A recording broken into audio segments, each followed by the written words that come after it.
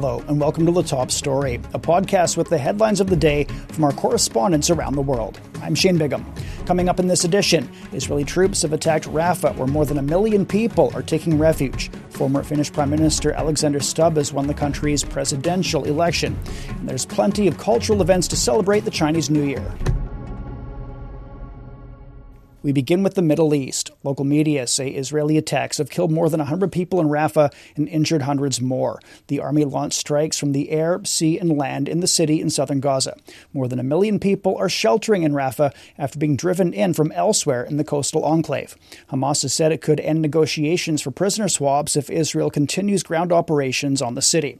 Noor Harazin's been staying in Rafah and witnessed the attacks. Even though Palestinians here in Rafah were preparing themselves for an Israeli attack, however, most of them actually thought that there will be a coordination, Israeli-Egyptian coordination, where there be an evacuation orders for the more than 1.5 million people who are now currently living in Rafah. But this did not happen. The Israeli forces launched a series of Israeli airstrikes in northern and eastern Rafah and densely populated areas.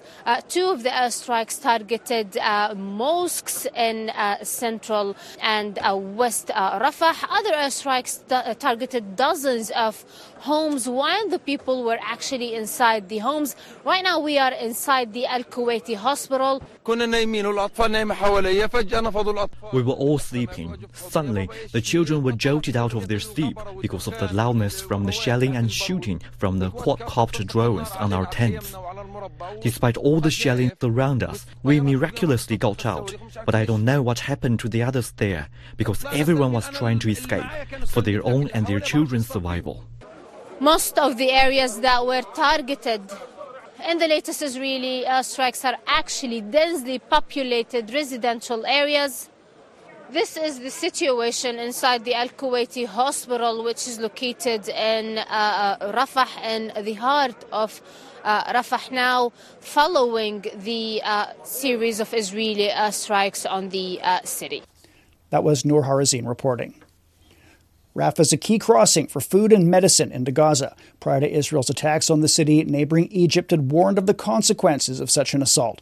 It shored up defenses and sent tanks and armored vehicles to the border. Adel El-Marouki has Cairo's reactions. The Egyptian Foreign Ministry released a statement rejecting all the announcement by senior Israeli officials about their intentions and plan to conduct military operations in Rafah. Egypt has warned against this massive step and what violations to international law it represents. There has been also an earlier statement by the Egyptian State Information Service, where the head of which has stated that such military operations, especially when it comes closer to the Egyptian border, is considered a violation to the peace treaty between Egypt and Israel.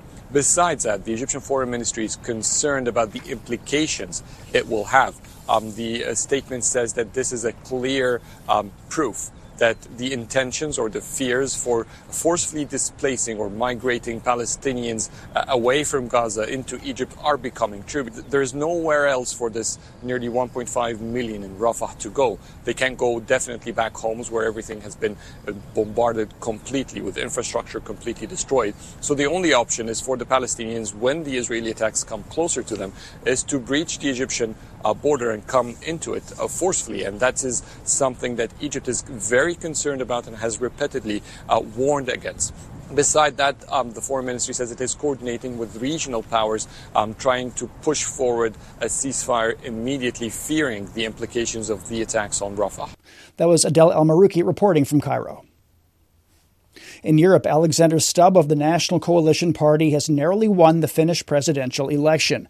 This is the first election in the Nordic country since it joined NATO. Stubb will be sworn in on March 1st to replace Sauli Niinisto.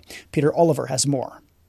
With the race run, it's party time for Alexander Stubb and his team. He will be the next president of Finland. After speeches and thank yous from the stage, the president-elect spent a lot of time thanking his family for supporting him through the decision to run. In the end, he beat rival Pekka Haavisto by a slim margin, around 3%, to win the runoff election. Stubb will have a crucial role in shaping how Finland fits into the NATO alliance. As president, he takes overall lead on foreign and security policy and represents the Nordic nation at NATO. At the same time, in the United States presidential election, the future of the alliance is being debated. Candidate and former President Donald Trump notably said this weekend he would encourage countries to take any action they want against members who don't pay their proper NATO dues, presumably including staging attacks on fellow NATO allies. For us in Finland, foreign and security policy, we usually stay cool, calm and collected. We take care of our bit. Our defense spending is now this year roughly 2.3% of our GDP. We have a very strong defense. We're members of the EU and NATO, and of course we have a fresh defense cooperation agreement with the United States. All I can say is that election campaigns in Finland are fair and square. They are free and just. We just had a good 6-month period when 9 candidates challenged each other respectfully. For us, foreign security policy is existential, and it shall continue to be so. American elections are quite different. I don't deny that. I've been following them since 1989, and the rhetoric is much stronger. And of course, I respect American democracy like anyone else. Stubb, no stranger to high office in this country, though. He's previously been the Prime Minister, the Foreign Minister, and served as a member of the European Parliament. He'll now add President to that list of serious accolades. That was Peter Oliver reporting. London's joined worldwide celebrations for the Chinese New Year. People took part in a parade from Trafalgar Square to Chinatown. Catherine Drew was at the event.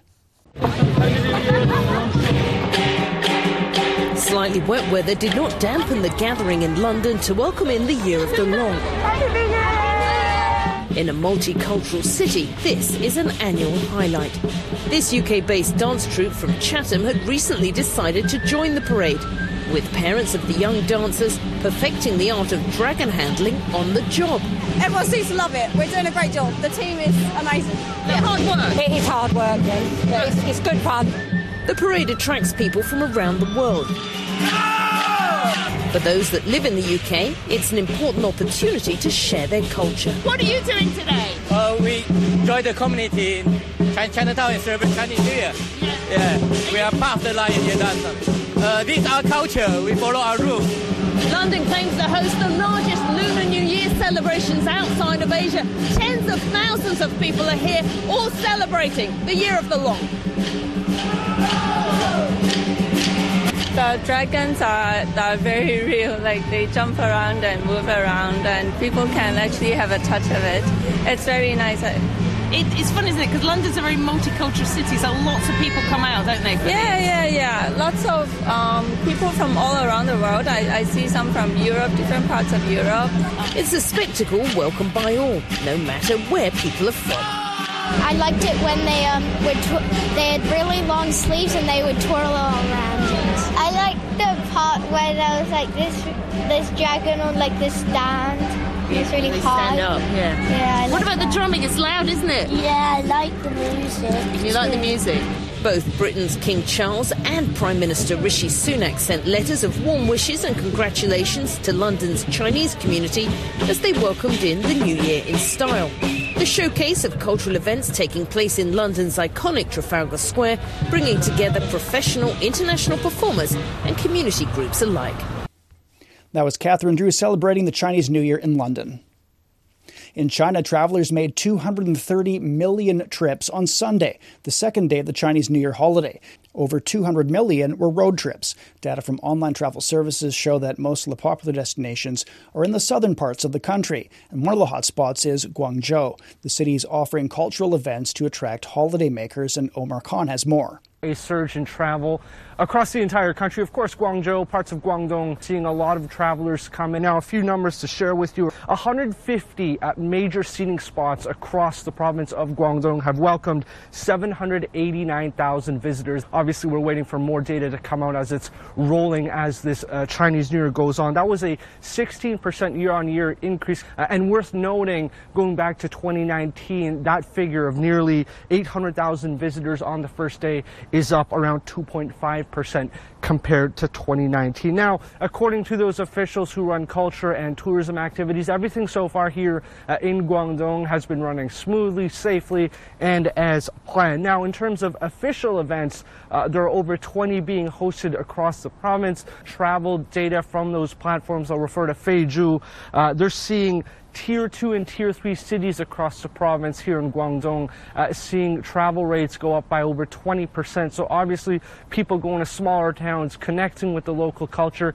And part of those activities, you have cultural performances, of course, dragon dances, musical performances, museums seeing an uptick in people visiting. And around 3 weeks ago, these provincial authorities, they held a major event trying to drive consumer spending and consumption, issuing vouchers, hotels, airfare, travel packages, all seeing discounts. Some of these measures will also last not only during the Chinese New Year, but throughout most of the year. That was Omar Khan in Guangzhou on this year's holiday travel in the city. The Tibetan New Year fell on the same day as the Spring Festival, and people are praying for good luck in the year ahead. Guo Tianqi traveled to a Tibetan autonomous prefecture in southwest China to find out about traditions. The mountains nearby the city of Kangding used to provide the major source of drinking water for locals. On the first day of Tibetan New Year, fetching the water is still part of local tradition. We have to wait in line at night. There aren't so many people in the morning. Whoever gets the first pail of water will have really good luck this year.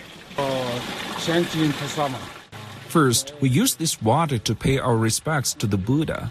Then the whole family drinks it. I drove an hour to get the water. There are 3 Tibetan Buddhist temples in Kangding. Many people take the whole family to the temples to pray for a good year, a ritual also shared in Han areas. The 3 of us were all here to pray for good luck for the whole family. I hope this ritual continues into my son's generation. I came here to pray for the peace and the happiness of my family throughout the year. In the new year, I hope the children study and work is successful and very smooth. Tibetan New Year has always been a festival combining entertainment and worship. The local government organized different performances for the public, such as Tibetan operas, line dances, and singing.